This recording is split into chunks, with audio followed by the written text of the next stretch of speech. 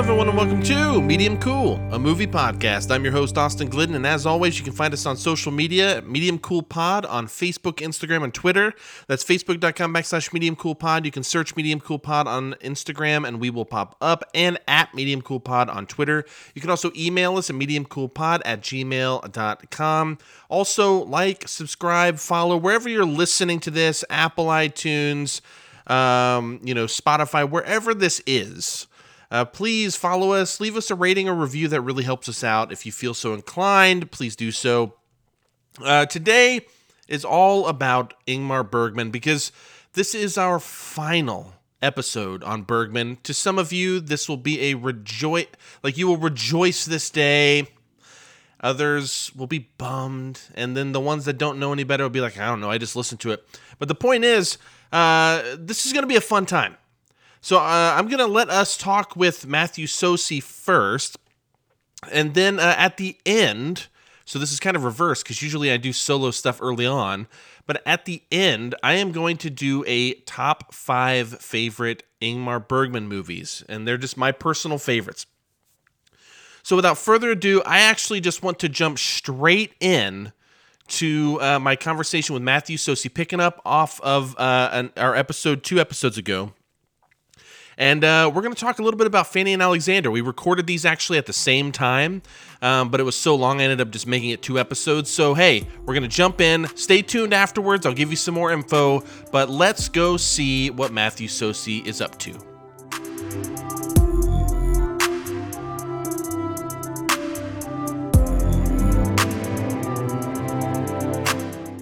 All right, everybody, we're going to do our final film in the Bergman cinema with Matthew Sosi. This is the 7th movie out of the ones that Sosi picked here. I don't know why I'm like out of breath. Why am I out of breath now?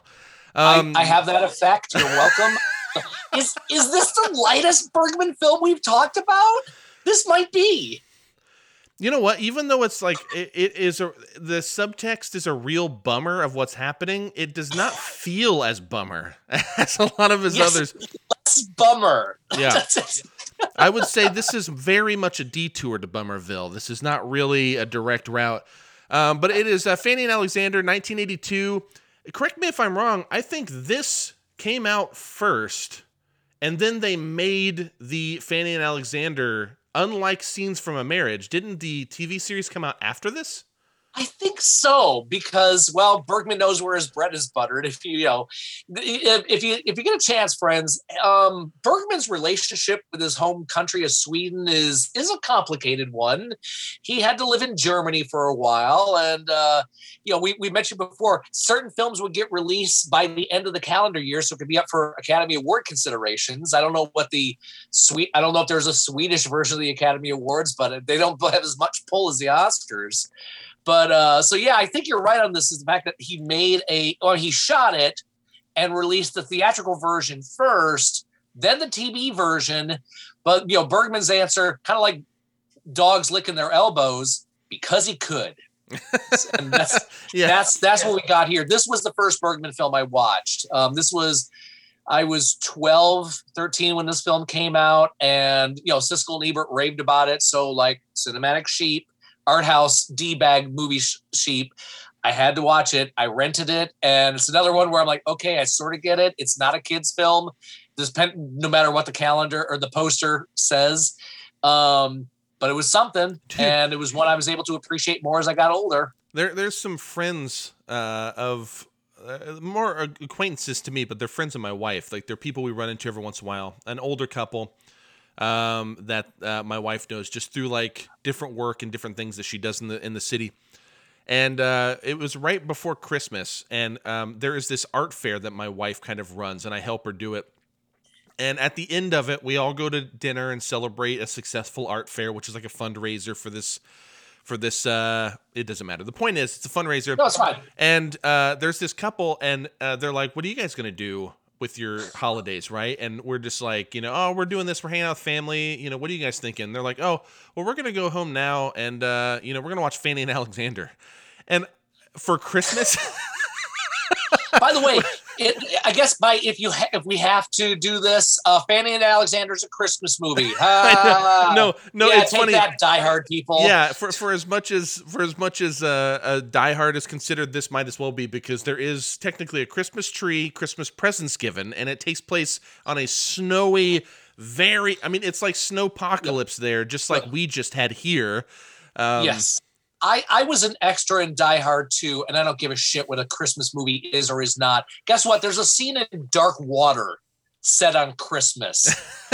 Yeah. No, I mean, if it's an excuse to watch Die Hard, I'll do it, but I agree with you. I don't consider these movies. So here's a Christmas movie. Fanny and Alexander. Sit down, suckers, and watch this. You're so smart. Yeah, dude. But I honestly, because they said that, I was like, because I like, with movies I know I'm going to watch, I often don't look into them. It's kind of, unless I already know stuff. So it's like, okay, like, what is this about? Is this a Christmas movie? So I start the movie and it's Christmas time. So I'm like, holy shit, this is some like weird Christmas thing. And nobody dies. Not. Yeah, nobody gets divorced. Yeah. There aren't 10 minutes of someone like, looking breathing like funny. Death. Yeah. So anyways, back to the lead-in, I guess. Fanny and Alexander is the cinematic, like, theatrical version of what would the next year, 1983, be a miniseries, which I have not yet watched either. I watched Fanny and Alexander, full transparency, late last night. So this is a fresh take, okay? All right. So I'll look forward to you filling in some gaps that I may or may not miss. But it's written and directed by Ingmar Bergman. Again, 1982 is the year it came out. It was released December 17th, 1982 in Sweden. And then we got it June 17th, 1983. So there you go. Yeah, Christmas now. Movie right there. Yeah. This is Christmas in July or June, but I mean, like, that it's more of that, I guess. But again, like the others, if you want to watch this, it's on HBO Max in the Criterion Channel. Yep. And as children in the loving Eckdell family, Fanny and Alexander enjoy a happy life with their parents, who run a theater company. After their father dies. By the way, as somebody who does theater, every theater company wishes that they looked and acted and dressed like this theater company. We all, because I mean, the thing about a theater company or a play is that you are with a group of people for a very short period of time. It's very intense. It can be intense, even if it's a fun community production, because you're all there with one goal in mind, is to put on this show, and bonds are made, and then you do the show, and you're done. But there are people that you'll do another production a year later or 2 years later or whatever, and you'll see this person, and if it's a good enough bond, you pick up as if no time is left off. Yeah. And you miss certain people because you haven't been with them. But in this case, it is a company, a regular company, and even the most down-dressed person in this film looks fabulous. I want to mention as well with this film, you might say Bergman made up for lost time by the lack of art direction in Scenes from a Marriage. This has it in spades. This film, Bergman got a nomination for director, got a nomination for screenplay, original screenplay, one best foreign film, one best costume design, one best art direction, and one best cinematography. Another one for Sven Nykvist. And it's a gorgeous looking film. And Nykvist worked with them on, I mean, I don't know if it's every single one, but half. All like, it started when we started, pretty much somewhere around when we started this marathon, and for like 30 years, this dude's working with him, and it's great. And he is responsible for a large part of Bergman's vision being brought into reality, manifesting the way it does. And there's a moment early on with Alexander under a dining room table, because that's where children hang out, and he's staring at this into the dining room and the living room. It's this house is so big, it has rooms that don't have names. Yeah. You're like, well, that would be our living room, but it's their lounge or whatever. This is the room that only exists to have a Christmas tree at Christmas. Yeah, exactly. And by the way, Christmas trees with candles.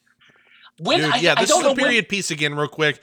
This is a period piece, all right? This is what? There are like vehicles and stuff, so there are... Right. It doesn't matter. The point is, this is... Century. Yeah.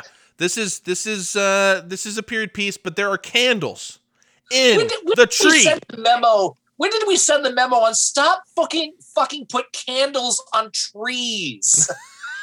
Come on. But anyway, Alexander's under a table and he's looking through things, and he has a young imagination. It sometimes gets the best of him or the worst of him, and a statue starts to move and look at him, and there's little homages to his other films. So right out of the gate with Alexander, we get the thing where fantasy and reality kind of come into play, which happens with young people. I'm 52, and sometimes that happens. But you get the idea where, and this is going to come back to haunt Alexander later on in the film, which we'll get to in a little bit. It's funny, we mentioned I've mentioned this before. When you have a film that opens with a wedding, it's not going to end well. And the two great examples I use are Breaking the Waves and The Deer Hunter.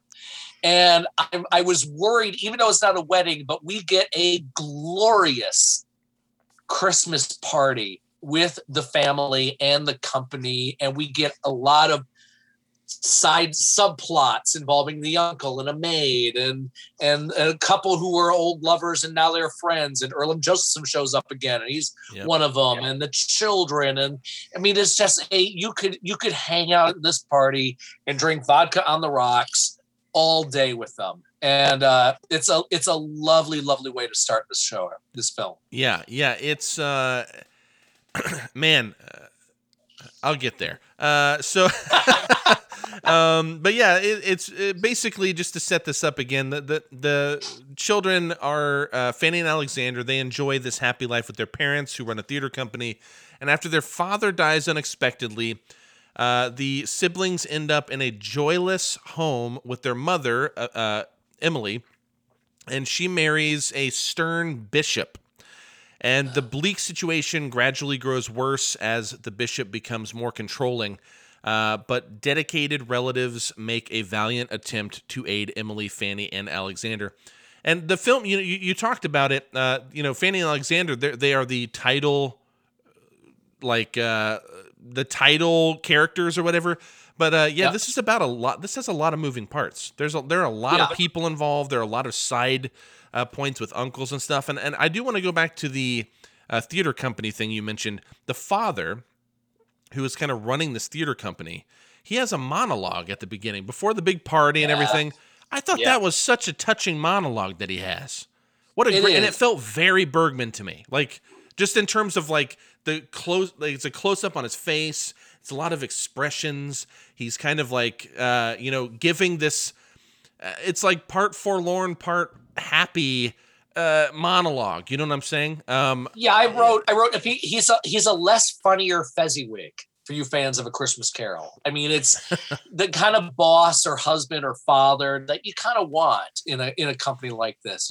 As I mentioned, you're brought over for Christmas dinner, and it's the most ridiculous. And they had those, and it's not just movie dinner, but they had these 12-course dinners that lasted 9 hours, and you have everybody's impeccably dressed, and you wish you had an experience like this. At least I did. And he's he is a lovely man before we get into the other marriage. It's a great start. It's so I watched this very snowy movie during the snowpocalypse that we have had. Perfect. Hey, at least you weren't watching Misery. I mean, there are worse films you can watch when you're snowed in. No, but you know what's funny is I almost didn't even notice the snow, because by this point I'm multiple days into just snow mountains outside my house. And I'm watching, I'm oh shit, this is a snow movie. This feels so real, because it just looks normal to me right now. Right. But yeah, like we said before, this is Bergman's kind of final theatrical work, his big last beloved movie. Some people call it his swan song, even though he would go on to make tons of TV movies after, like 15, 10 of them or something.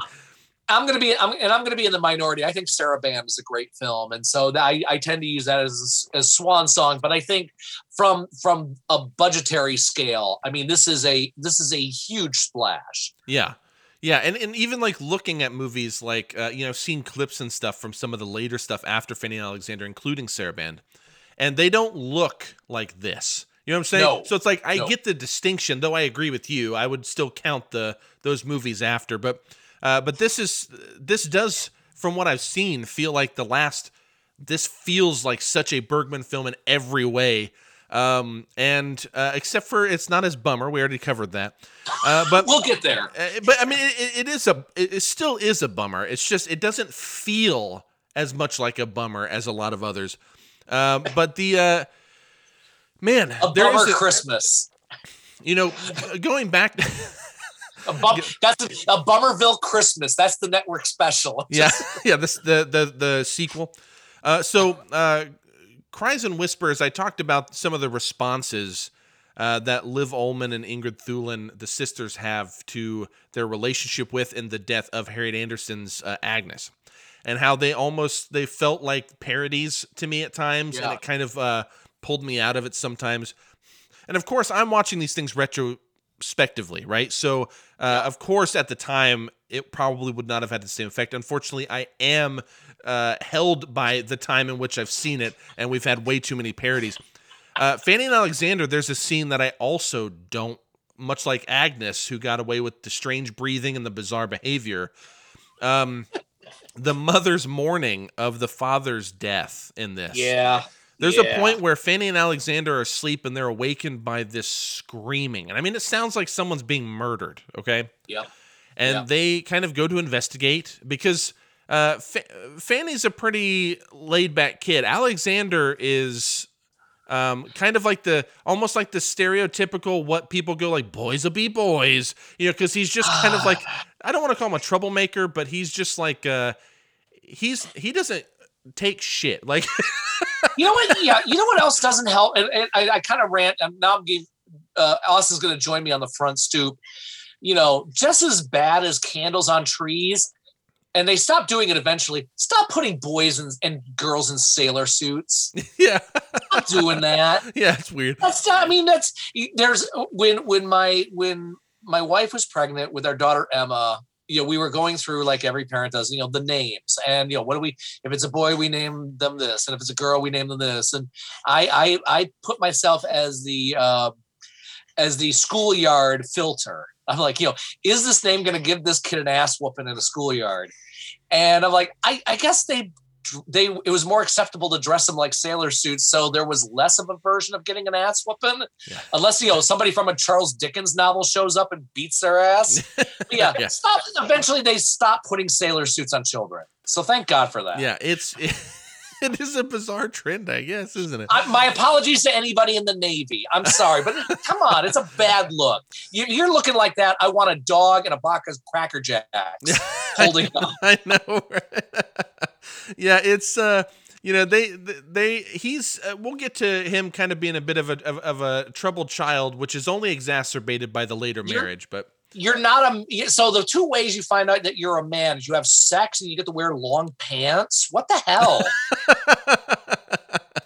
Jesus. That is the way that's how I figured it out. Oh, we've evolved as a species.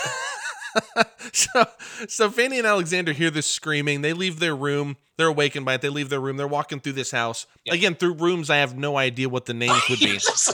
They're just room after room. They're opening doors. I'm like, what in the fuck is happening? Well, it's rough to have a 60-room house, and that's why you have so many servants, so you can take care of, they got, this person has 10 rooms and this person has 10 rooms. My God. And it's Christmas, so the whole family's there, and there's still room for everything. Like they're all lost.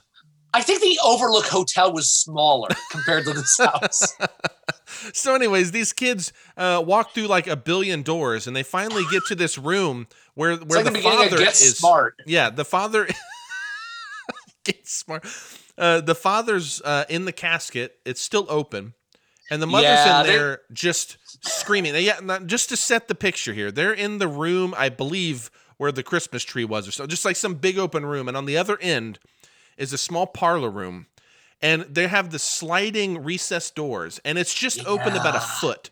So you just see funeral room, apparently. Yeah, exactly right. So you see the mother just kind of pass by the gap, every once in a while. And you can see the father perfectly lined up in the gap. So again, Yeah. visual, nonverbal storytelling. We get the whole picture instantly. This is what Bergman does the best, okay? Yeah. And you just hear these wailing screams, and I'm talking like blood-curdling screams, right? It's right up there with Ruby D at the end of Do the Right Thing. Dude, it's Horrifying. yeah. It took me a second to pick that up, but I get what you're saying. Yeah. Yep. It's unlike the Cries and Whispers thing. This is exaggerated.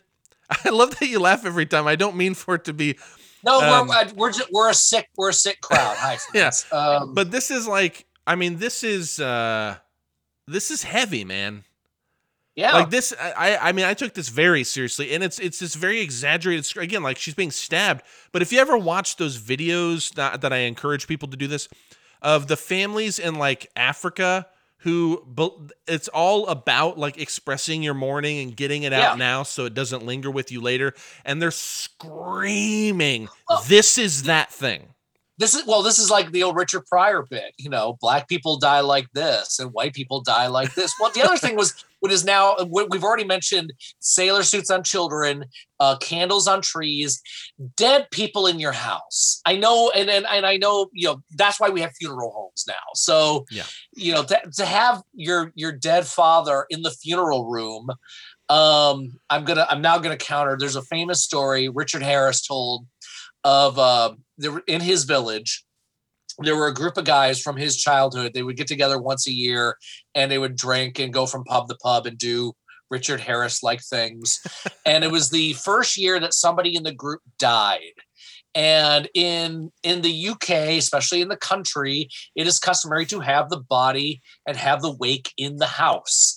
And they did this in this one house, and then they took the body with them to hit the pubs.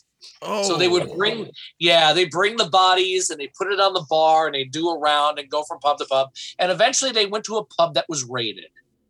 And the police are coming through with the billy clubs. All right, move along. And they see this body on the bar, poke it with the nightstick, and it didn't react. Oh my God. So apparently, I'm sorry, back to this movie. Yes, in the funeral room, that's where you have the funeral, apparently.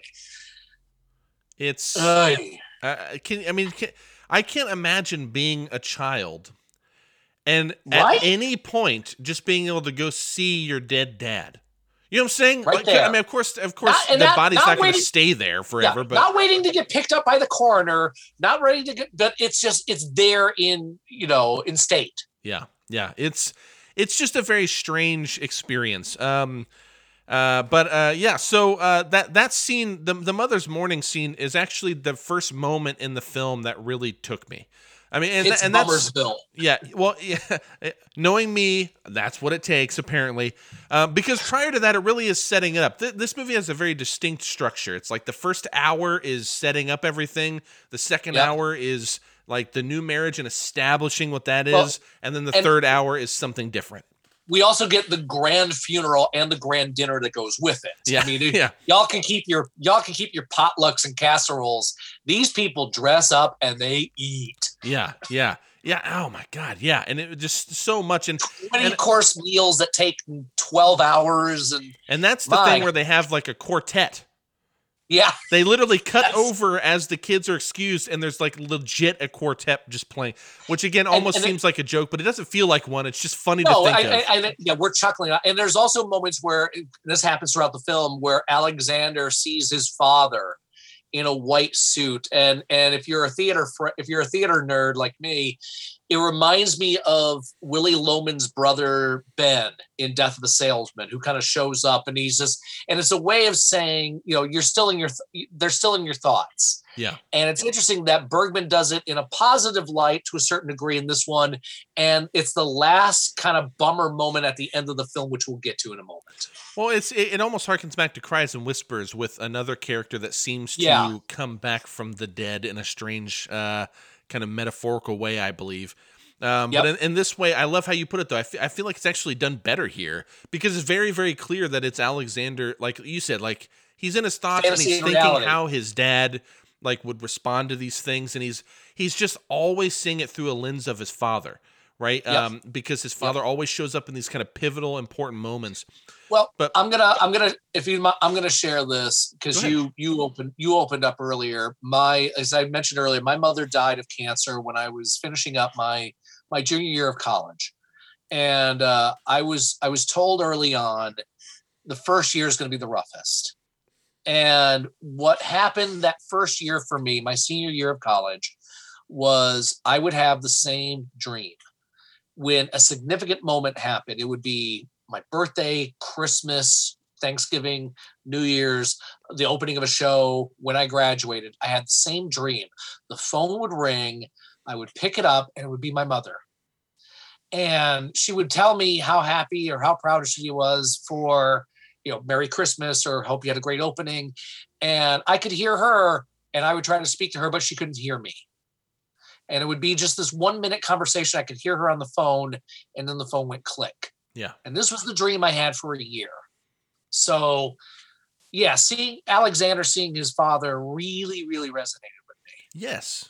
Yeah. But these are the things that, again, sometimes I think Bergman has like a really special touch of now some of these things I hope, one, we never experience, and two, I don't know if we can in some cases.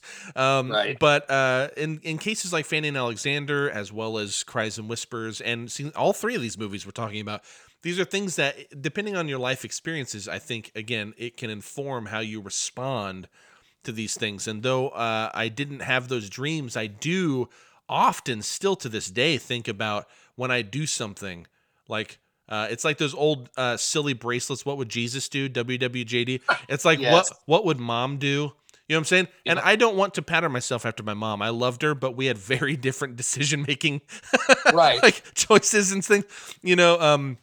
But I do often think like, what would mom say about this if I was doing this? You know what I mean? And so like watching Alexander kind of experience all of these things and constantly be thinking of like, basically he's juxtaposing, because it changes dramatically. When he was with his father, there was like a lighthearted aspect to the home, and he was like very happy. And now jumping into the kind of second part of the film, which we can talk about, when the bishop comes into the story, he's very strict, he's oppressive, and he's abusive. And friends, ladies and gentlemen, and those that are neither ladies nor gentlemen, I'm gonna go on a limb and say this is the bishop in Fanny and Alexander is the most loathsome character in an Ingmar Bergman film, and this is a man who had death and the devil as characters. Yeah. This guy comes straight out of a Dickens novel and is going to take charge and makes everything look like the set of Scenes from a Marriage, and locks the kids in their upper room, and just a really, really ugly guy. And I know Bergman had a history with organized religion in his life. His father was a person of the cloth, and so he's always kind of painted pastors and reverends with the kind of a gray brush. No gray brush in this one. This is just an awful, awful guy. Yeah, and that's something I wanted to touch on in a second. Bring me back to that, the Bergman, Sure. his history with that. Yep.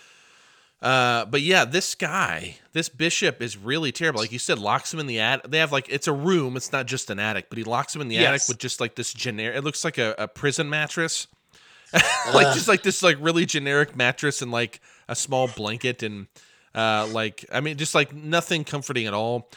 He beats them when they do things wrong. But this is what I was saying about Alexander's kind of rebellious nature. Yeah. Is like, he'll just straight like, this bishop is just like, all right, you did this thing wrong. You lied. You need to apologize to your mother and ask her forgiveness, or his, or whoever whoever was wronged. So he'll walk up and say it. Well, eventually he's just like, I refuse to ask for forgiveness. And when you get to know who the bishop is, you just go, oh fuck, like what's about to happen? Yep. It's hard, dude. But then I the whole time I was watching it, you touched on this. I just kept thinking of, like, I wonder how much of this is either one, autobiographical to at least to some parallel extent, or if it's just how he pictured it, regardless of whether these things happen to him. If this is like him exhibiting the type of oppressive behavior that his father had. Right. And I think, again, this is everybody has their own like their own spiritual or cinematic background. Everybody has their own spiritual background. I was an altar boy for 9+ years. I never got hit by a priest, thank God, or worse. But the fact that this guy and yeah, Alexander's kind of, I hate to say it, Alexander brings it out himself, but he's a kid. He's gonna be a smart ass. He's gonna rebel. If he's told A or B, he's gonna say C. And he's seeing that there's wrong shit going on in these. To an extent, there's almost a level of integrity in this kid.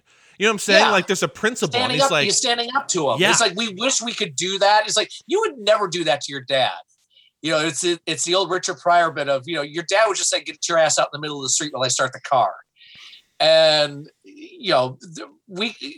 there's certain nobility to him standing up to his new stepfather.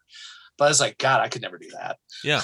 And you see him act this way like a little bit when his father's alive in the early parts, but it just is a little bit. It's like juxtaposed with this, and you go, "Oh right. God!" Like you're not surprised he's acting out at this point because of how his family dealt with it. The death of his father could bring on the no fucks given button that he now embraces. Yeah. It's now on the plus side, he does get Bibi Andersson as a dowry maid, so that's not bad. Yeah, Sorry, I'm a terrible guy. I know. No. Hold on one second. Let me make sure I have something right here. That Bibi Andersson's a dowry maid. No. I thought Harriet Anderson was in this. Was it Harriet Anderson? Hold on, I'm double checking because I would be more prone to being wrong. You more on Harriet Anderson is that? Oh, it is Harriet. Okay, Justina. We're talking about the kind of greasy looking weird hand wound. You put glasses on her and she's terrible. Yeah. Well, I mean, she's no greasier than she was whenever she was dying and cried whispers. I'm like, they're just trying to make her unattractive and like lowly. You know what I mean? So I was like, what did Bergman? What happened in the relationship with Bergman to make her do? Yes. Yeah. But I actually, that was my next note. Funny you bring her up because I put Harriet Anderson is awesome. And it auto-corrected to she's so sleepy in this, but I put she's so sleazy in this. Because she's like this, she's like that. I don't know. I think the stereotype is usually you have that real sleazy man or like guy character that like finds out something and then he goes and starts shit with like another party or whatever. But this one is like just like the housemaid or whatever. And snitch, basically. Yeah, and she's just like kind of ratting out on these kids and stuff. But she's like awesome, even in this role, and it's not even like a huge role. You know what I mean? But like you can't help but see Harriet Anderson because you know her. When you have like the acting company in the show, if you have Ingmar Bergman had a great core of players, and they could be the lead in one film and then just come off the bench in another because the director and the actor are going to make it interesting no matter what. Yeah, it's great. I love Harriet Anderson. She's great. I thought and this is all going to be like a big thing that I'm going to pass off to you because I don't know if I can tell by what you're saying you'll probably disagree. Okay. But I think the last hour was by far the best thing for me. Especially there's a great scene, and this isn't what I think you'll disagree with, but there's a great scene where the mother, Emily, I believe is her name. Just under the dude's spell. It's like but at this point she's not. At this point, you want it to be like Cher and slap her and go snap out of it. Yeah, but at this point she's talking to, if I remember correctly, her mother, who like whoever was Erland. Oh my God, why can't I think of names right now? Josephson's not partner, but like the kind of old friend. Yeah, old friend, the best friend. Flame. Yeah. But like the mother Emily is talking to her, and she's just like I basically kind of like I got to get my kids out of here. I want a divorce. He won't let me. Like he'll take the kid. Like dude, that scene was heavy. And from that point on, that's right at almost the 2-hour mark. So you have the last hour of them trying. Like it's almost perfectly split into 3 parts, but they're all like equal parts. It's not like a first act play, friends. Yeah, very much that. Yes, very much that. And so from then on, I was like, man, this is like it started feeling heavy at that point. this is the most Dickensian of the section because, and I respect Charles Dickens, but there's also it's a lot of stories of kids being oppressed and misery, and God, are they going to get out of it? And and eventually, you bring in Erland Josephson, who is a friend of the family, and by the way, Jewish, and that's going to be put against him in this film. So yes, we get sailor suits and candles on trees and just overt anti-Semitism comes out here when he kind of rescues the kids by hiding them in a trunk, but he's got to take an ass whooping from Reverend Do-Right first. Dude, question about that scene real quick. Because this is something I actually didn't quite understand. And again, because I haven't had enough time to go back and watch it or process it. I rewound it and I still didn't get it. All right, so this isn't really, I don't think this is a spoiler at all. What you just said, the thing about rescuing the kids in a trunk. It's also a 40-year-old film, friends, but I try not to. Well, no, I'm not worried about it. But so he goes and he buys, this Jewish dude that's friends with the family, buys this trunk from the oppressive bishop. And it's a funny scene almost because every time the bishop leaves, he like runs really fast upstairs and he's like talking to the kids like, get ready, we got to do this. And he runs back down. He's like out of breath. He's like, it's like almost funny, you know? I mean, I think it's meant to be a little humorous, but it is, maybe it's not, but I took it that way. I thought it hit. Yeah. I thought it hit well. So he like gets the kids in the trunk. And the bishop's like, fuck you, guy, you're trying to rip me off. And he runs up to the thing and sees the kids on the floor. Well, I say because what happens earlier was the Erland Josephson character wanted to buy the trunk originally and didn't do it, and then changes his mind as the excuse to rescue the kids. And it's, you know what, I think if you shot it like a heist film today, we would take a camera and follow Bishop Do-Right, and he would notice that the kids are missing, and then or Argo, and then you see Josephson take the trunk and then get it onto the wagon as fast as possible and get out of there before Reverend Do-Right could be outside shaking his fist on the sidewalk. And Bergman doesn't do that. It's just kind of shot. The camera really doesn't move. We get to hear the action of, okay, he just found out. All right, get him out and get moving. Yeah. So I love that, but here's the thing. I rewound it. When the bishop and his his assistant or whoever she is runs in to see, the kids are on the floor. Yeah, and I don't understand, because then the very next scene basically is you see that he got the kids out in the trunk, and this actually confused me, and I couldn't figure this out. And I was going to bring this up. No, it's Ingmar Bergman's Ocean's 11. It's the Ocean's 11 moment of Bergman's No, I don't know. That was like one confusing, although I love that whole sequence. I thought it was so great. Yeah. But I was just like, I still to this day, I got to read about it. Because again, I didn't have time to dig in, but I got to figure out, I'm actually just going to go rewatch that scene again, because I just can't put it together. Okay. But anyways, it was a great sequence. But here's the thing I was getting to earlier. Kind of like Cries and Whispers. I love what this movie's doing. And unlike Cries and Whispers, I don't have any of those moments that make me go, oh, like it takes me out of it or something on a personal level, right? Like, this movie's fine. But it made, I just, for the first hour, though I thought it was cool what was happening, I just didn't care about anybody. And so then when you get to the second hour, I love the stuff with the bishop, but it started getting a bit overplayed to me. So it made the 3 hours feel like a slog for me. Okay. I felt like I checked the time a ton of times, and I'd only been 10 minutes, and it felt like 30. And I don't mean the down talk, real quick. I don't mean the down talk. This movie, right. It is an impressive piece of film, and I ultimately like it, overall, because I just like Bergman. But there's just something about this one that kind of left me a little cold. Give me your thoughts on. No, I see. I understand. I would say when it comes to from cinematic version to television version, it's got the kind of flip side effect of Scenes from a Marriage. And a part of it is we have so many characters to introduce in the family, in the company, in the household. we've been chatting about this film for a while. We haven't mentioned the uncle with the maid, and he's got problems and kind of. Yeah. You can spell that, friends. You can spell that out phonetically. So, I mean, and so there is that kind of chamber drama, costume drama. People either really dig. If you're a fan of Downton Abbey, but it's Swedish, you'll probably dig the first half of Fanny and Alexander, like Austin's been mentioning.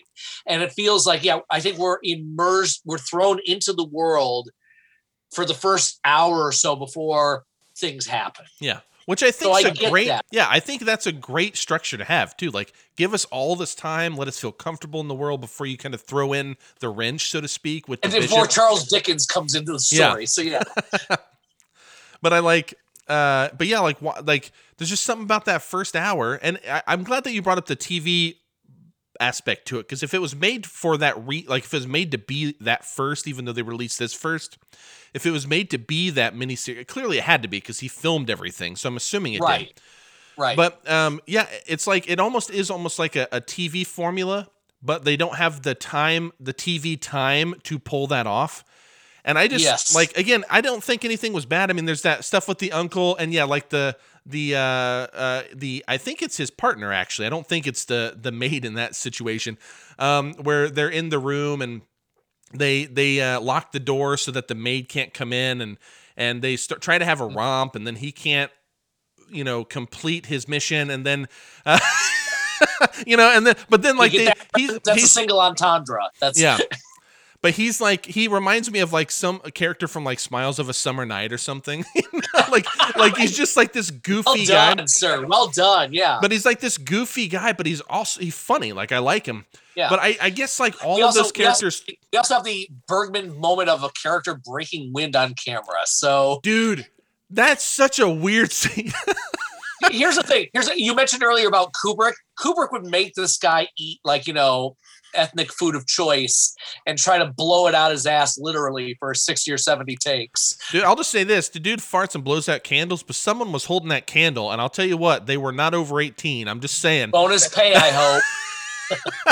That's just like someone took that like a champ. Of course, it probably was. I mean, it was not a real fart, but in the movie it is. But like there's silly moments like that, and I thought that was like just like these funny little weird, almost lighthearted touches.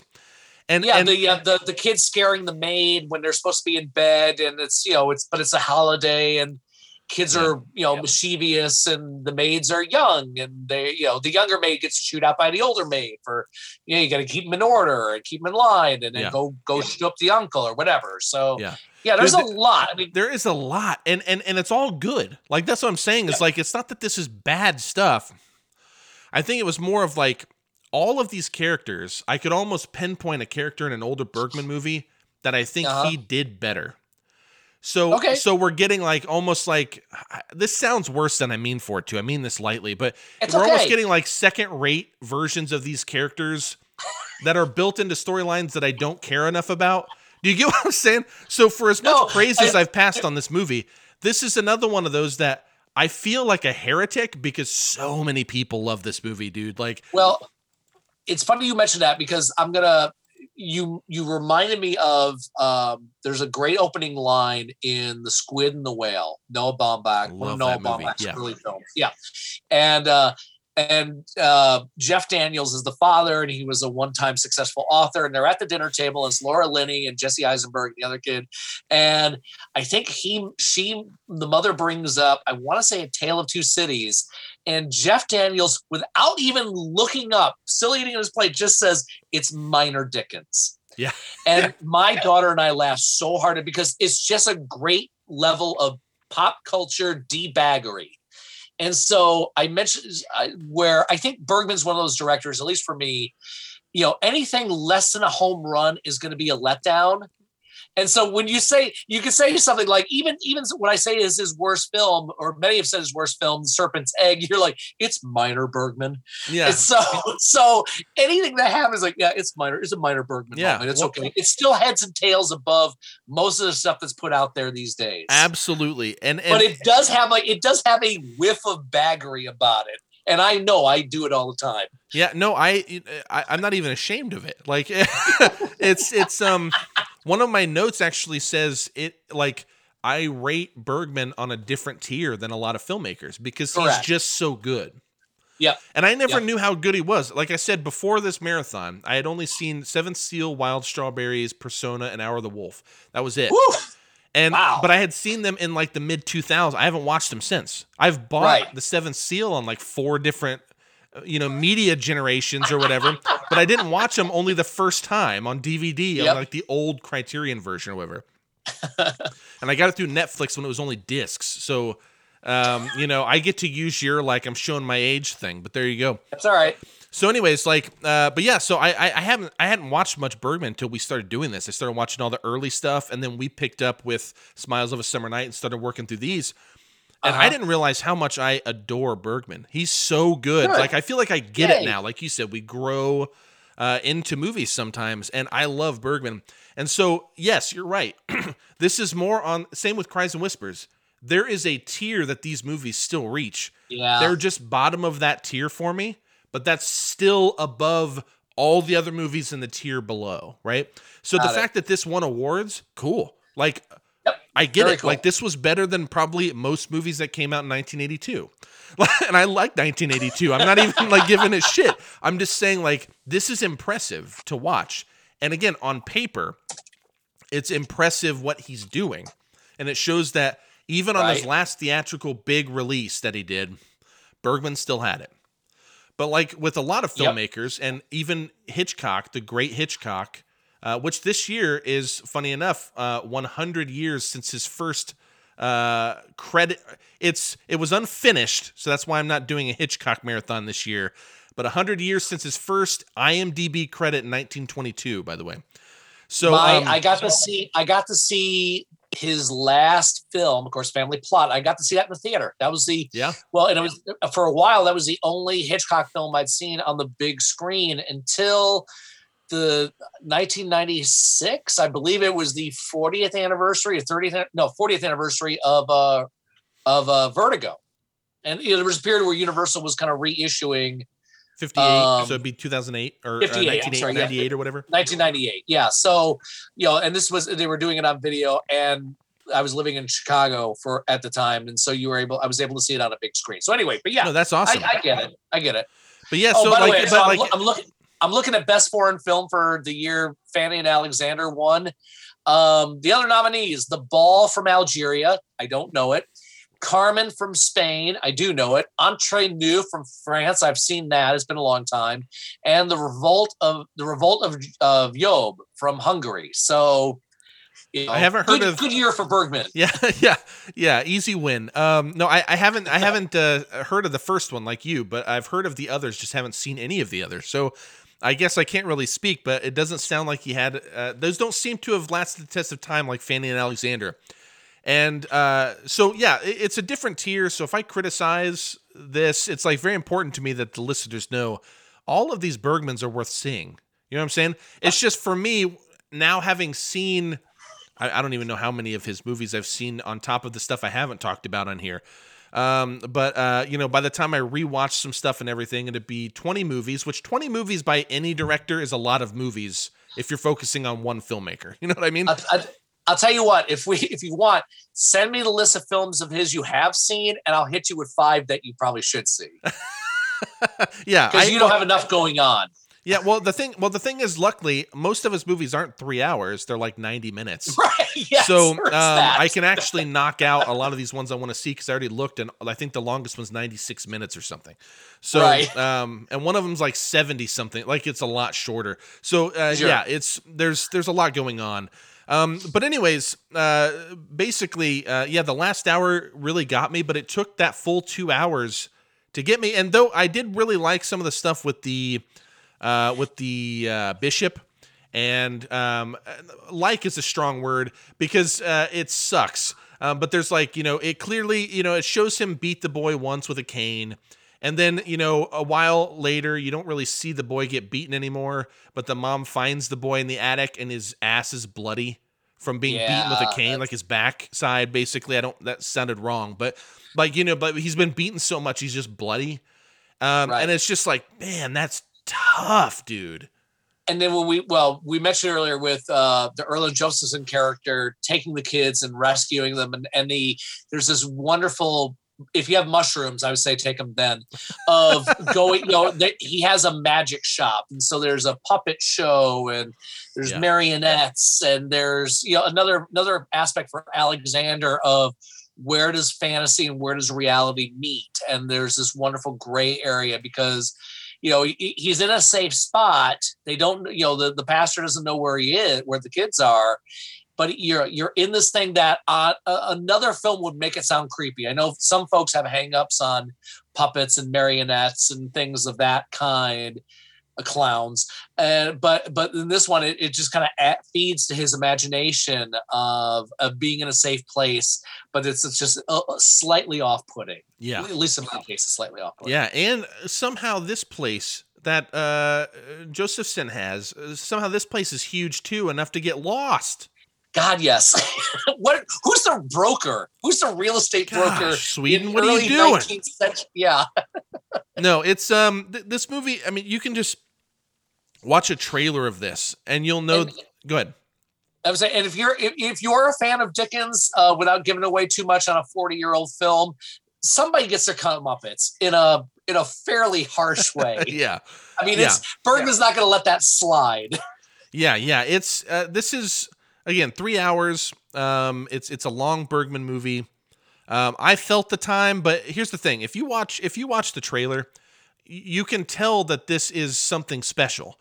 I mean, you can just see just with the set design, and especially if you know Bergman, you kind of know what you're getting into a little bit. Even though I think this will kind of subvert those expectations. This is a little different, but it is kind of it did actually feel kind of swan songy to me. Which I mean, that is not a bad thing. Not a bad thing. No, I get it. If you look back at a filmmaker's work, and I know this and this is a great example of that, where it does feel like it's a grand gesture, and this is it. I'm going to be done.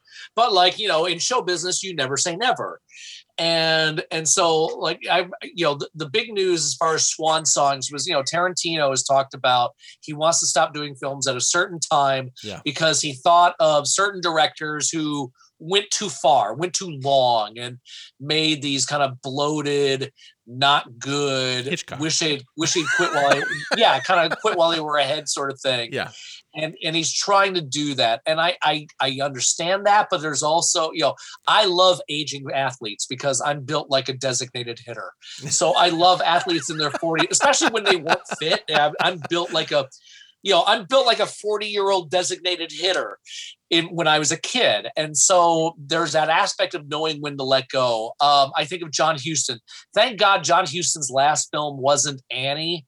He was able to do Prizzi's Honor, which is pretty grand, but his last film was The Dead, which is just a small, intimate, lovely little story, and on a much smaller scale than this. But no, I get what you're saying as far as it has a swan song feel to it. Yeah, and it's a great final theatrical kind of thing. He did 12 TV movies after this. Yeah, ending on Saraband. So I mean, he continued working, but in terms of these grand theatrical things.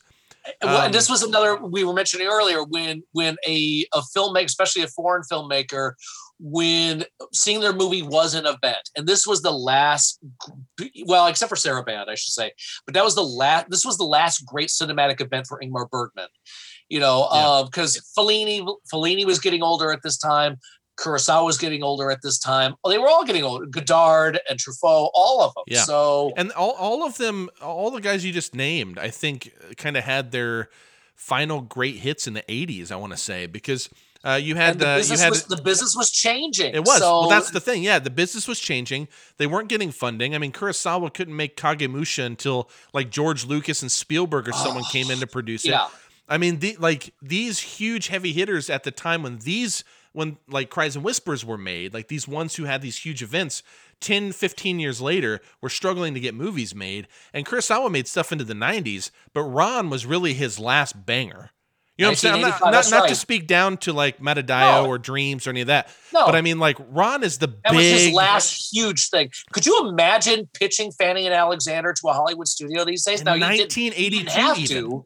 Yeah. Yeah, he didn't have to, but he had enough clout in Scandinavia to pull that off. But that's that's the other part of God. Imagine trying to pitch this, and then you get hit with, well, I'm sorry, you get hit with bullshit like Hollywood, Mid America, multiplexes, video, streaming, Yeah. rentals, And the hot movies. Raiders of the Lost Ark and E.T. have come out recently. Like all of these big bangers, like these big Hollywood huge, like Spielberg type movies and Poltergeist and all this shit. I'm not saying that these had come out yet or not. I don't remember when the exact dates were, but the point is though, like when you have movies like that, this is not interesting. Yeah. You know what I mean? Like it's to quote F. Murray Abraham and Inside Llewyn Davis. Yeah, I'm not hearing money here. Yeah. Exactly. But you know what though? I'm really happy that this was kind of like the last kind of big theatrical thing he did, but not the last thing he did. And I'm also happy that people like Siskel and Ebert were so big on it to like push people to see it. I'm so glad that Bergman, at a time whenever blockbusters were really starting to hit hard and the system was changing, that we get like basically a Swedish art film again that doesn't feel quite as heavy, of course, as the earlier art films that Bergman would do. It's intimidating because it was a double tape.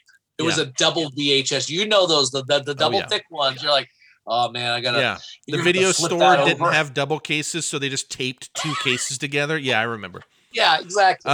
So you had, and my first newspaper job was in Covington, Indiana, which is at that time a small farming community of less than 5,000. This was in the mid 90s, and I lived in a house that was broken up into several apartments, and one of the places that was open 24 hours, so was the IGA Plus that I lived behind. So if I couldn't sleep, I could watch them wax the floors. And there would be in one aisle of the grocery store, there would not even be a quarter of the aisle, and it was just labeled ethnic.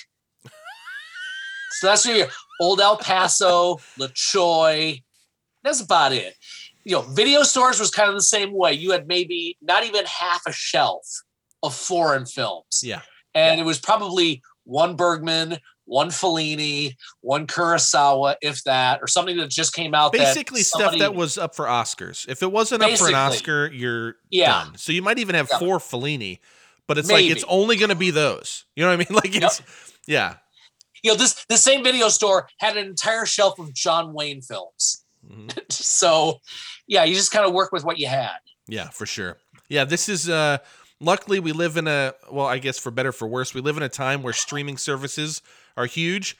And luckily, if you have HBO Max or the Criterion Channel, you can watch Fanny and Alexander, as well as Scenes from a Marriage and Cries and Whispers, at least the theatrical versions. I haven't looked into if their TV miniseries counterparts are also on there. But either way, I think all 3 of these I think all 7 of the movies we covered in this are worth seeing to varying degrees, of course. Including your lowest pick. Yeah. Even though Cries and Whispers was my lowest pick, I still think it's good. Like, go see this thing. Like, I'm not even gonna. It's like trying to rank like your like. I like every Kubrick movie. Killer's Kiss is a little weird, but we'll take that out. But starting from like the Killers or the Killing on, so and Eyes Wide Shut. Cut Spartacus for me too. But anyways, get those out of there. The kind of core Kubrick movies, I'll say, like there's got to be a bottom. You know what I mean? If you're going to rank them, but I like them all. And so all of these movies that we've seen, are definitely worth seeing at the very least if you're someone who's trying to expand your cinematic horizons and haven't given Bergman much time. You should definitely check out the 7 that we picked out at the very least. You can skip for now the really early stuff that I covered solo for now. But it's funny. I'm, as I said before, I'm Mr. Physical Copies, so I have the entire collection. And what I was happy about with this one is it's curated. Yeah, it is not in chronological order. The Fellini one is in chronological order, and as I look back at and I went through it. I went through chronologically. It's like almost 40 discs, and I thank God, because I'm like, if I imagine trying to go through a dozen of his early films before he even got into Wild Strawberries and Smiles on a Summer Night, Summers with Monica. I'm like, oh God, that'd be a slog. But there's ebb and flow based on theme and tone and all of that. So it works out well. Yeah, with Bergman, what I plan to do, filling in the gaps now, is I would have started at Smiles of a Summer Night and went chronological, going back occasionally to cherry pick some early, because I'm with you. Sometimes the early stuff, though it's important to see, it's not going to be as thrilling as finally, because I watched 6 of the first 11 that he did up to Smiles of a Summer Night, which was the 12th, I believe. So the first 11, I watched 6 of those doing solo stuff before you and I started this one. And though it was really fun, I can't imagine not having been burnt out doing all 11. You know what I'm saying? Like the 6 I watched, I liked for the most part. Yep. But then whenever we started this, I was like hyped because these were just so much more, just so much more the Bergman I knew. You know what I mean? But it was important for me to watch those early ones to see where he came from, and that was like a big thing for me to explore this. And I'll say this: you have these 7 movies that we've covered here. We did Smiles of a Summer Night, Wild Strawberries, The Virgin Spring, Through a Glass Darkly, and then these 3. Those were our 7 that we did. Okay. If our listeners wanted to watch anything else, do you have a handful of others? Maybe, especially if some of them are deep cuts. Like, I haven't seen The Right yet, but for some reason that movie looks awesome. Oh gosh, yeah. Or The Magician, or any of those. Let's see. There's one. I remember writing this. Well, I wrote this for the Film Yap, actually. But The Devil's Eye from 1960 is a Bergman comedy. And it's funny because at the time I had watched this, where I'm clicking. I'm sorry, but I had just finished. Did you ever watch the series The Good Place? No. Okay. I had just finished. I just finished the series streaming. I believe we were already in lockdown from it, and I just finished it. And this is one where the devil sends Don Juan down to earth to seduce a pastor's daughter. Yeah. And mind you, this is between The Virgin Spring and Through a Glass Darkly, so he needed some levity, right? No, this is light. He cleansed his palate with this one. But it's one of the few comedies that flat out comedies that he did, and there were characters and elements that were just similar to what I had just watched in this series. So I would say watch that.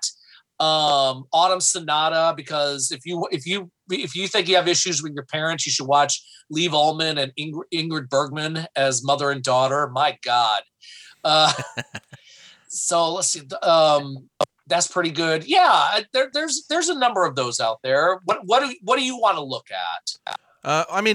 Like I said, the biggest thing I want to do is rewatch the Seventh Seal, Persona, Hour of the Wolf, and I also want to watch Autumn Sonata, because I think that's once I've completed those 4, rewatched those 3, and then watched Autumn Sonata, I think I've hit all of his huge major successes that everyone seems to like. Not that to say that the only good ones.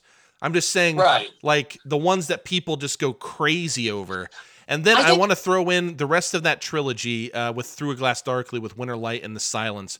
And then of course I'm going to watch the whole thing eventually, but those 6 are kind of the ones I want to tackle for sure before I kind of, for the podcast, which I'll do in a couple weeks, do a top 5 for people. Okay. Like here are some of my favorites. I'd say, strangely enough, I liked The Magic Flute from 1975. It was basically a film ballet, and it was fun. Him incorporating audience reactions kind of tickled me. You could watch that with Sawdust and Tinsel from 1953, which was another. Yeah. This was, I believe, his first time he dealt with an acting company on the road, and it's more vagabond than the bougie Fanny and Alexander company. Yeah, I covered Sawdust and Tinsel actually on one of the episodes. Yeah. The Magician is another lightweight one with Max von Sydow that has a little bit of grifting to it. All These Women, which has another group of fine ladies, and it's a group of women waiting for their husbands to come home, and you get different. It's kind of episodic, but it's how these couples got together. So I think, I think I mentioned before on this, for me, don't start with Persona. Maybe start with Seventh Seal, because I think you're gonna hit Persona and not understand it and think that all of his films are like that, and it's not. That was me. So the titles I've mentioned are easy. Summer Interlude's another one and Summer with Monica, where they're lighter fare. And there's simply, in the case of Devil's Eye and even All These Women, there's some funny stuff in it. Yeah. So it's a little easier jumping into the pool with those. Yeah. I think also, if you were to start with something like The Seventh Seal and Wild Strawberries, that's like two different sides of the existential coin, I guess. But I also think The Seventh Seal fits more into that really cerebral, metaphorical Bergman style. Big time. But it's a bit more digestible than Persona, of course. And then Wild Strawberries is very emotional to me. Like, that's a very heartfelt. There's a lot of heart in that movie. And I think if you even started with both of those, that would kind of get you on the trajectory. I'll think more about that. Maybe I'll put together a list as well. Yeah, I think Wild Strawberries for me is probably one of the best, if not the best, film about nostalgia. Yeah, it's so good. As somebody with a 5 in their age, I'm like, yeah, I get it. I got it even more now than I did when I saw it in college. Yeah. Well, I'm going to go ahead and wrap us up. Do you have any final thoughts on Fanny and Alexander or Bergman at large that you want to let our listeners know before we close this out? Do it, man. If you've not seen an Ingmar Bergman film or you haven't dug deep, now's the time to do it. I mean, yeah, it's the dead of winter and things are more open now than it was when we first started with the lockdown. But what have you got to lose? I think that's the other thing, where we've binged stuff and we've been indoors for a long time. Which means, of course, you have no right to bitch about the running time of anything, but give it a shot. I mean, I always tell people every week on Film Sociology, which is my podcast at WFYI.org. I hope you watch films that are good, that are at least new or new to you, as well as falling back on old favorites. And I think when we were in the early stages of lockdown, I think we were more adventurous. We were trying stuff out because we weren't going anywhere. So, let's, and on your own. Don't let the algorithms pick out stuff for you. If you're streaming, there's now a button that says play anything. Yeah. I'm not there yet. I'm sorry. Now, I still get algorithms asking me if I want to look at bikini photos of Salma Hayek and Elizabeth Hurley. I get it. That's fine. But hey, what are you laughing at? But pick your own films. Still keep picking your own films, but take a chance on something like Bergman. And we've given you lots of titles to start with, and give it a shot. Yeah. I mean, I couldn't agree more. And again, here in a couple weeks, I'll probably do I'll do like a top 5, but I'll also just kind of talk a bit more. I'll do that solo and kind of. I've spared you the ranking, okay? No, you want me there giving you shit for number 3? Number 3, that's 7 at best. Screw you. Boo! Hey, you know what though? I will say this currently right now, without me watching some of these other titles I mentioned. My top 3 are from this. Actually, probably my top 5 currently are from this marathon, but my top 3 are from this marathon. So I'm very excited to kind of talk about that. But you already kind of did. Let the people know where to find you again real quick, and then we'll close this out. I'm at I have a show on WFYI, actually WFYI.org, called Film Sociology, a film talk show in year 14, where I interviewed everybody from Academy Award winners and auteurs to guys like Austin and my coworkers, and of course what has become a staple now since lockdown was, I call it grab a pencil. I go on Facebook and Twitter and ask, what have you been watching lately? And people, it's funny because it's now become an event. Yeah.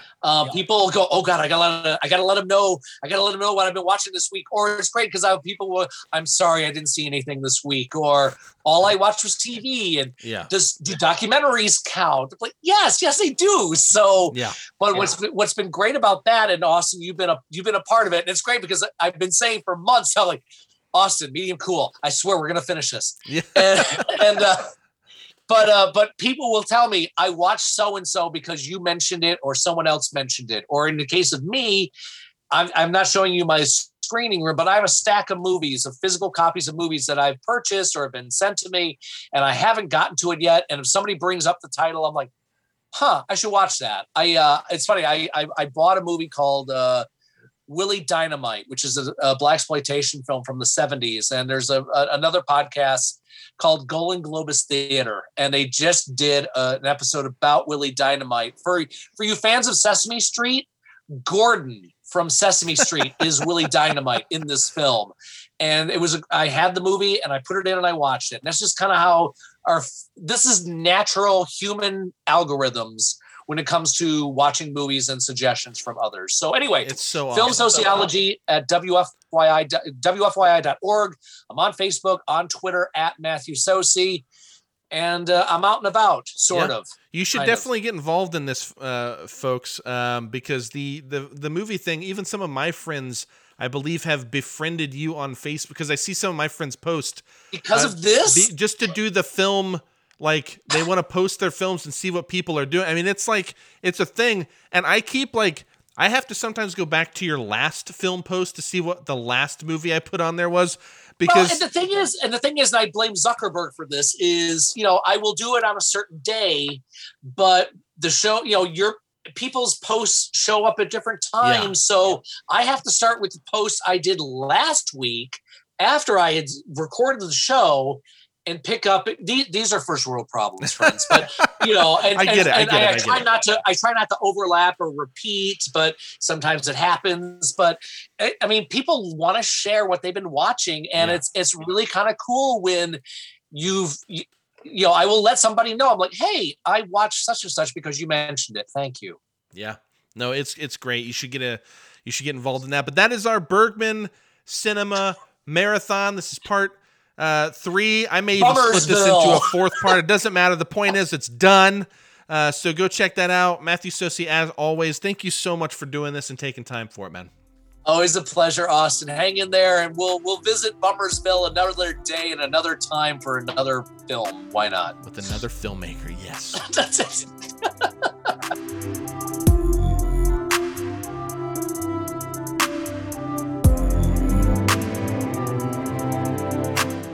All right, I'm here to talk about, let's clear our throat first, Ingmar Bergman. To finish out this whole marathon, we just talked about Fanny and Alexander, his, what people consider kind of his last great film. It was like his last theatrical film.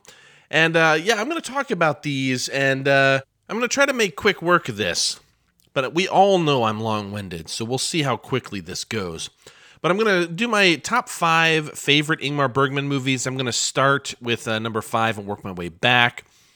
And the first one deserves a caveat because it's very important that I kind of re-clarify. I think I mentioned this throughout the marathon, but we've been doing this marathon off and on for like the last year.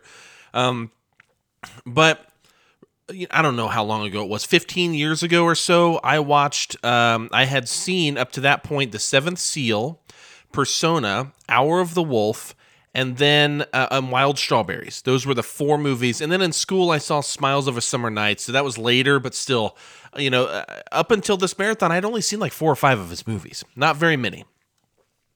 Now, I knew a lot about them, but I just didn't know enough in terms of context, like watching the movies and having like kind of a real personal opinion about them. So for this, I was originally going to kind of disregard the movies I never went back and watched, movies like Persona, Hour of the Wolf, and The Seventh Seal, which I just don't remember well enough. But then I changed my mind because there's one that just really still connects with me, and quite frankly, if I rewatch it, I might have different feelings. But I did put it at number 5, even though for the longest time it was number 1. But I just feel like I need to revisit it to have an updated opinion. So I'm just going to start with this as my number 5, and that is Ingmar Bergman's Persona. Persona was just one of those experiences I saw. I'd been into movies for probably 4 or 5 years at that point. Now I've been into movies over half my life. But, about 4 or 5 years in, and I'm sitting here watching Bibi Andersson and Liv Ullmann. Just, not only are they great performances in the way that they are performing, it's not necessarily like super duper realistic. It's very stylized and it's very particular. It's very, very much the Bergman art film thing. I mean, honestly, I would say it's probably the archetypal, like when you think of a clown flipping a pancake in black and white and in slow motion, like Family Guy makes fun of sometimes and stuff. Which I don't watch Family Guy anymore, but I just remember that one scene still, and it reminds me of Persona. I also talked about that when I watched Cries and Whispers, but this movie is the one. And it's a young nurse. Alma is put in charge of Elizabeth Vogler, an actress who is seemingly healthy in all respects, but will not talk. As they spend time together, Alma speaks to Elizabeth constantly, never receiving any answer. Alma eventually confesses her secrets to a seemingly sympathetic Elizabeth and finds that her own personality is being submerged into Elizabeth's persona. It is very much that. The camera work that Bergman does, I think, is just so unique and so its own thing in this movie. Like, he uses some of these techniques in other movies, but not to this extent. This is what people mimic him for if they're doing a parody or if they're being serious. I mean, this is Bergman to me. Even though now, having watched so many of his movies, that's not like the majority of the thing. But this movie really spoke to me. So this is from 1966. Of course, Bergman made it, and I don't know. It really is one of his great films. It's widely accepted as just one of his best. It is not. I don't think it would be my favorite in general now, but I think it would probably be higher than number 5 based on what I remember. I just remember the visuals being so striking, like they're burned into my memory. I remember the kid with his hand on the screen. I remember the dual face where one person's looking forward and the other person is at a profile, but the profile's taking over half of the person behind them's face looking forward. If that sounds confusing, yeah, it is to explain because you just have to experience it. It's just so different. But it is absolutely brilliant. You should definitely check that out. Now, my number 4 is a movie. The rest of these are movies we watched in this marathon. And my number 4 is Through a Glass Darkly, a movie that I never thought I would like nearly as much as I did. But we talked about it, so I'm not going to go into long synopses or anything. But this is a movie that I have seen. I mean, widely it's regarded as good, but if you go on like Letterboxd or something, among my friends at the very least, it is a little bit polarized, honestly. But I actually thought it was really great. This is another one of those movies that really deals with real shit, but in a very Bergman way. So, like I said, they talk about God like it's a spider. And there are these kind of like sequences where Harriet Anderson is freaking out, and it's awesome.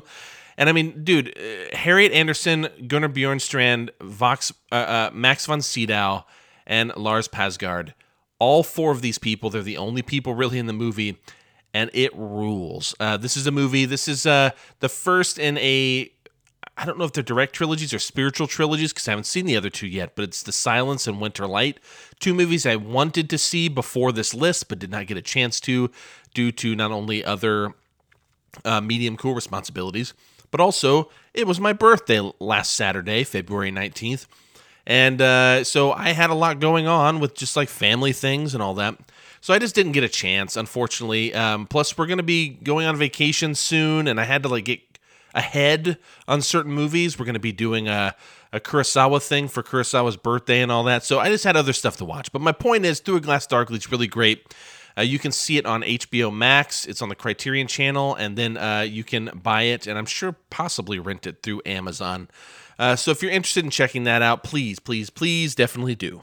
My number 3 on this list, is the 1974 film that we talked about from a couple of episodes ago. I think it's episode 69, Scenes from a Marriage.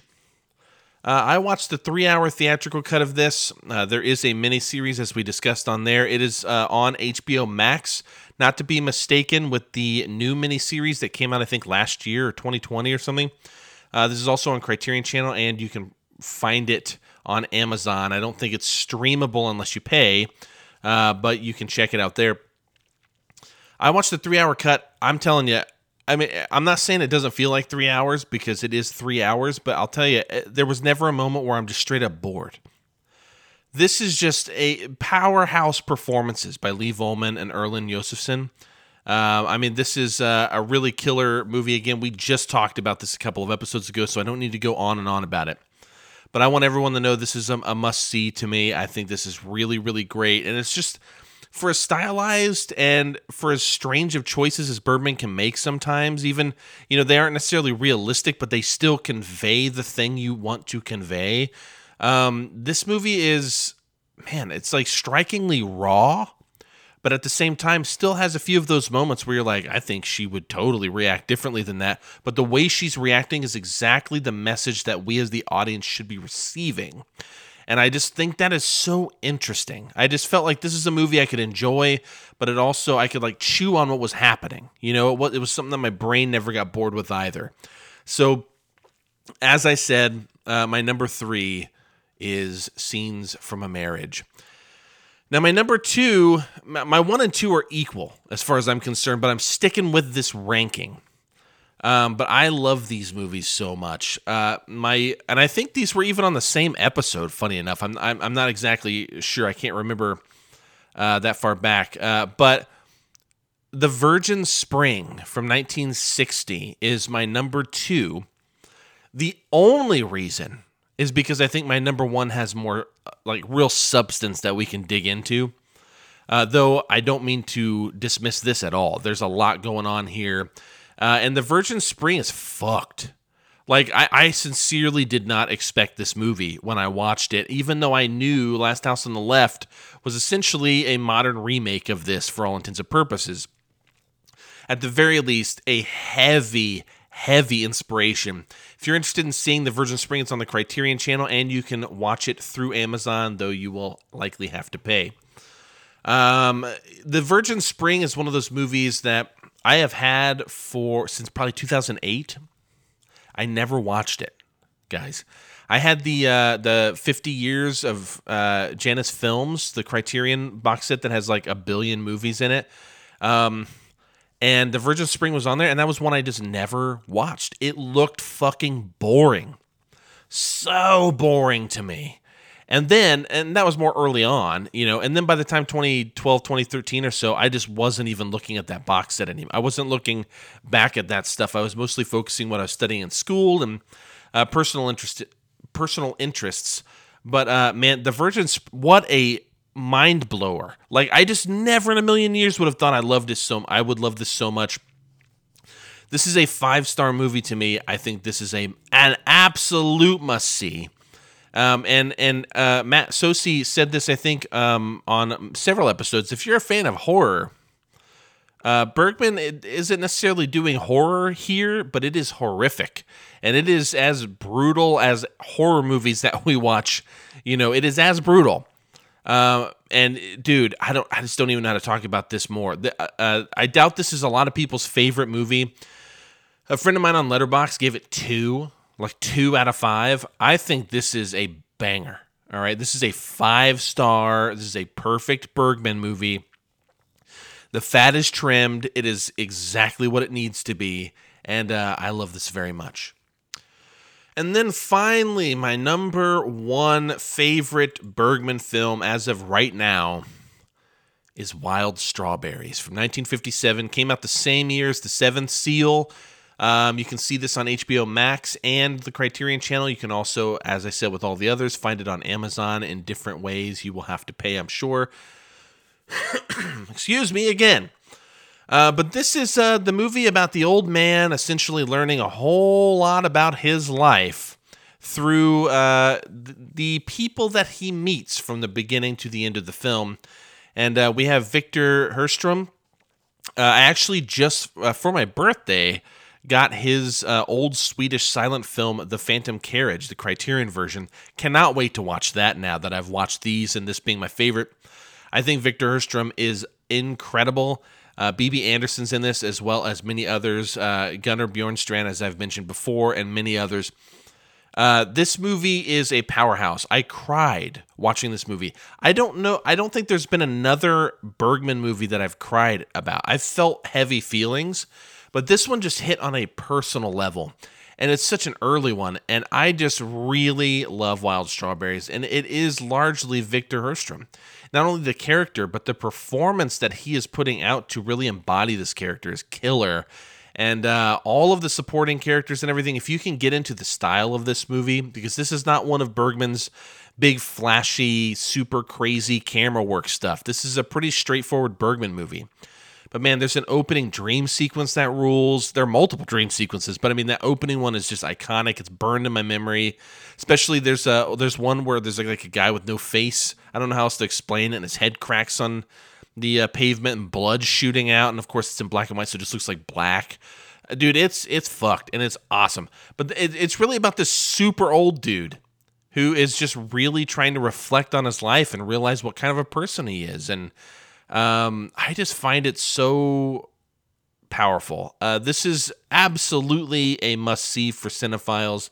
See Wild Strawberries. If you don't get it or you don't like it that much, I beg you, give it 10 years, okay?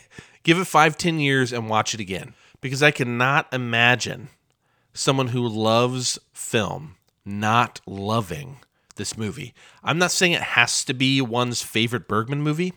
I'm not saying it has to be the greatest film you've ever watched, but if you don't like this movie, I sincerely don't understand your existence. Like, I think there's some incredible truth here, and I hope you go watch it. So that is the Ingmar Bergman marathon. This was the first marathon. Big shout out to Matthew Sosi for going through it with me. And again, that's my top 5. I will, of course, as I watch more Bergman movies over the years, will definitely keep this updated and let you know what changes. I will be back in just a moment to tell you a little bit about what we have coming up on the show and to send you off. So I'll be right back.